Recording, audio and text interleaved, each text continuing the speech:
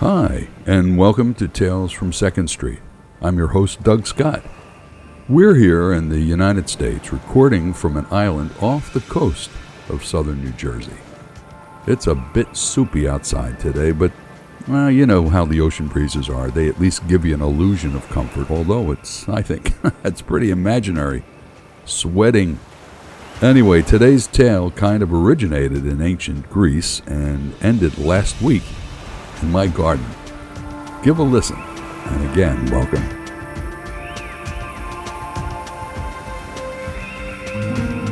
The last few years must have made Hippocrates spin in his Grecian urn. He lived around 400 BCE and is considered by many to be the father of modern medicine.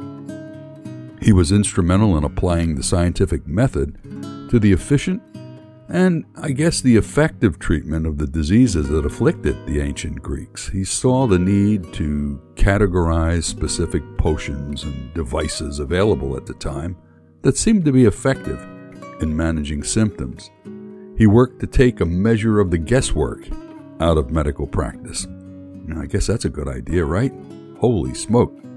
Anyway, he developed the standards of diagnosis and streamlined treatment, like which poultices do we use to treat a head that aches? The one infused with the eyes of newts or the special rattlesnake concoction? Well, knowing ahead of time made it easier for the physician to recognize what was actually going on and provided a more sensible approach for taking care of the problem in a way where the patient might actually survive the treatment. He was credited with coining the phrase, "at least do no harm." Systematizing diagnosis and treatment was much better than having to invent things on the fly at the moment of crisis, like having to decide what rodents or reptiles needed to be chased down, captured, and were asked to sacrifice their innards every time a patient walked in. Hippocrates' system of treatment relied on scientific principles rather than trial, error, and witchcraft. Yeah, throw in phases of the moon and alignment of the planets as well. It was his life's work. Now, wouldn't it seem to follow that nowadays, since the advent of the computer, things would be so much easier? Finding out about stuff takes, only a few keystrokes. Hippocrates would have been thrilled with the glut of information available at the push of a button. In fact, the internet and its minions, Google, Siri, and Alexa, have kind of given some of us the sense that we really are, as Mel Brooks would say, schmott. Hey, I'm really schmott. Anyway, kind of made geniuses out of all of us, right? I mean, look at the scourge known as COVID-19. Now, this dreadful disease has taken millions of lives all over the world. When it first reared its ugly head, it was called a novel virus because it was not seen in humans ever before, and it was of dubious origin and unknown track record. What we knew for sure was that if you got it, there was a high probability it'd kill you. Very damn scary. Large numbers of people were becoming desperately ill and dying, and, no one knew what to do about it. The departments of health all over the world decided to use tried and true methods that might be able to stem the contagion. One of the true blue techniques was wearing face masks. Easy peasy, right? The idea was that if you had this modern plague and you wore a mask, you still might die. But if you wore a mask around other people, you may not end up killing them as well. Well, did people wear masks? Some did, but a lot didn't. Why? Because some of us became instant epidemiologists after looking stuff up on the internet. We found alternative facts about masks that flew in the face of the medical community. Mask wearing was a bad idea. Why, you ask? Why was it a bad idea? Well, who the hell knew? They saw it on the internet. That was good enough. Then, a life-saving vaccine emerged. Joy to the world. A vaccine. It's a miracle. It was developed in record time. Wow. Health agency said, get a shot, get jab. Hell, it was free and it could save your life. Oh my God, great news, right? Where do I get it? Wow. Did people do it? Some did. Many didn't. Why? Why? The internet told them, what? It was too dangerous. It was too dangerous.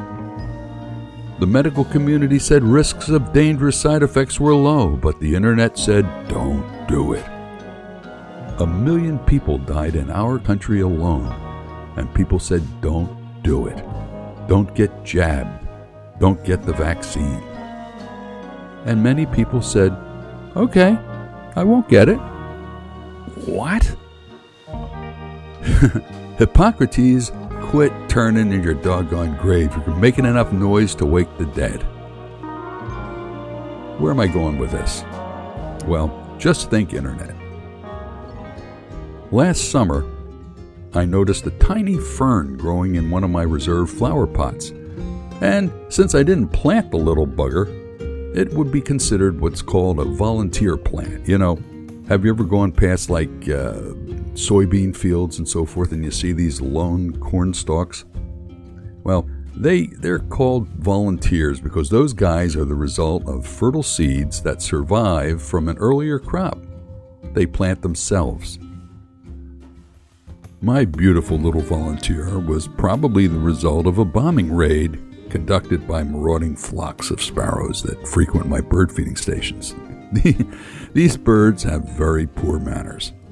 They fly in, eat, poop all over the place, and then fly away. Well, you know, if you have bird feeders, you know how that works. Some of the seeds or spores or whatever they ate or touched somewhere in their travels survived digestion and managed to plant themselves here and there. And that's how I got my fern. Anyway, I watched the fern as it grew and flourished. It was a beautiful plant. Since it planted itself in my yard, I decided to give it a name. I called it Stephen. I don't know why, just it seemed like the thing to do. And I always liked the name Stephen. As summer heat yielded to the cool of autumn, I wondered if my newfound fern, Stephen, would survive the coming winter. What to do? Well, I decided to consult the genius maker, Google. I took pictures of the fern and presented it to the all-knowing, and here it came. Not only would it successfully overwinter in our region, but it turned out that what I had in my possession was not only a fern, but an exotic fern that would do perfectly well in this part of the country. My volunteer fern was renowned for its rarity, its exoticness. I can't remember the name of the daggone thing, and since through my internet research I've only recently become a fernologist, they all pretty much sound the same to me. Latin gobbledygook. It was like Asplenium or something, but it impressed the daylights out of me. Long story short, my exotic fern overwintered beautifully, and as spring proceeded, showed signs of a banner year. It was looking more, I guess tree-like. Maybe it was in some kind of plant adolescence, you know, like when you're a kid, especially if you have a teenage boy, their shoe size increases by the week, right? Well, I was wondering if it was something like that. I was also somewhat puzzled by the appearance of white flowers, because according to my research, fern don't produce flowers. Stephen's robust growth resulted in an impressive stalk, and by the time I killed it, it had grown to an impressive 6 feet tall. Unbelievable plant. What led to Stephen's falling out of favor with me? In more intensive research, I learned he had intended to kill me. My initial internet research lasted about an hour. I had a couple of interruptions in the process that featured Amazon pop-ups. You know how that is. And it was advertising plant food and all kinds of stuff like that. And Eventually, the pop-up seduction worked, and I went down the rabbit hole and, amongst other things, ended up watching videos about portable greenhouses. They're pretty cheap, I found out, and easy to build. Oh yeah, and with Prime, there's no shipping charge. Let me get back to this. Anyway, at the time, I had read enough to feel secure in my knowledge that I was in possession of an exotic fern with a very cool Latin name. My wife insisted that my fern was a weed. I emphasized the unpronounceable Latin classification, and she spun the name to be Weedus americanus. Anyway, a few weeks ago, I bought a new phone. It set me back quite a few bucks. Not my idea of a good time for sure, but, like colonoscopies and root canals, some things have to be done. The good news is that this phone has features on top of features. It's amazing, crazy stuff. I transferred all my phone pics to this new device. One feature is that if you take a picture of a flower or some kind of plant or tree, there's an option that will identify it for you. It's absolutely amazing. So I push the info button and like magic, all this stuff comes up about the plant in the picture. As I mentioned, Hippocrates and his crew of, pardon the pun, budding docs would have been amazed at the volume of information that in an instant was spit out about my exotic fern. As it turns out, there was another ancient Greek who would find my fern Stephen interesting as well. That person's name would have been Socrates. Socrates had intimate knowledge of my plant's properties since he was forced to drink a brew made from it. This exotic fern that I had lovingly named Stephen was deadly hemlock. That's right, hemlock. Exotic all right, right? So much so that if you tasted it, touched it, tried to burn it, and inhaled any of its smoke, it'd kill you deader than a mackerel. Stephen was an assassin. Now what? How do I get rid of this thing? Well, according to the information on my phone, when you had any contact with this killer with the exotic name, you needed to be covered up from head to toe. And to think, I actually was watering this thing. Bastard. So, I put on coveralls, heavy-duty, acid-resistant yellow rubber gloves, a hat, an N55, of course, and goggles over my glasses. Suspenders and a belt. Can you imagine what I look like to any passersby? Oh, yeah.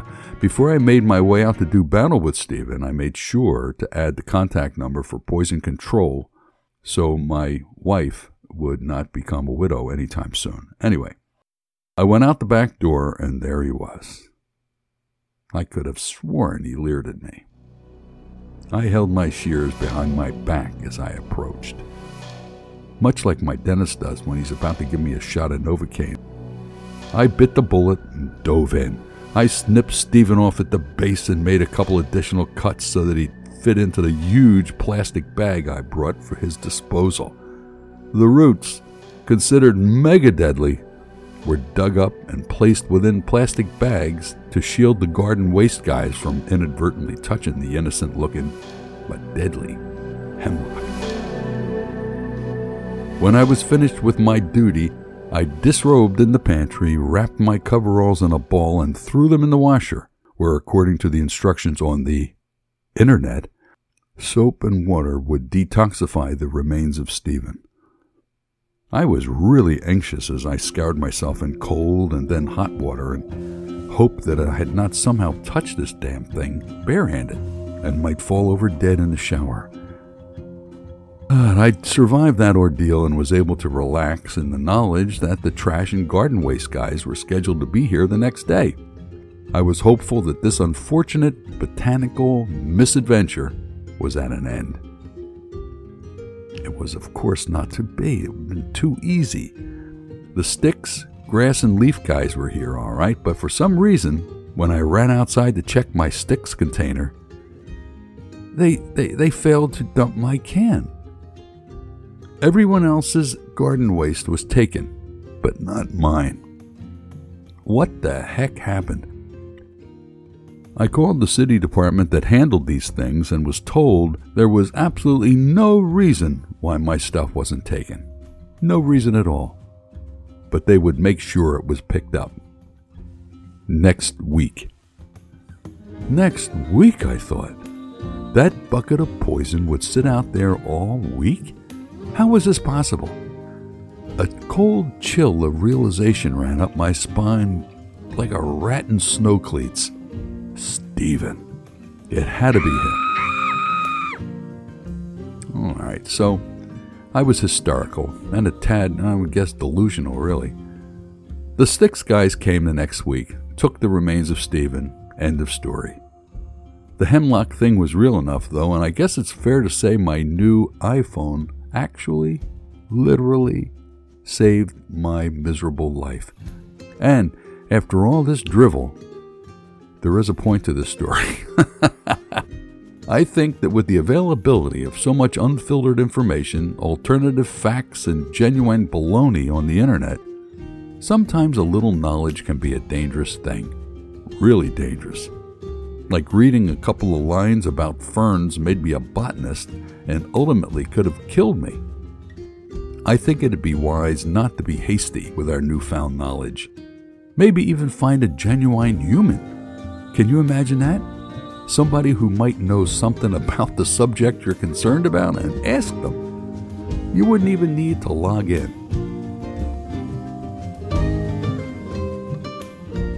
Hope you enjoyed the story. I kind of called myself out on this, didn't I? What can you do? I never thought raising flowers would be as dangerous as eating wild mushrooms. You learn something new every day. Well, until next time, take care of yourselves and keep safe.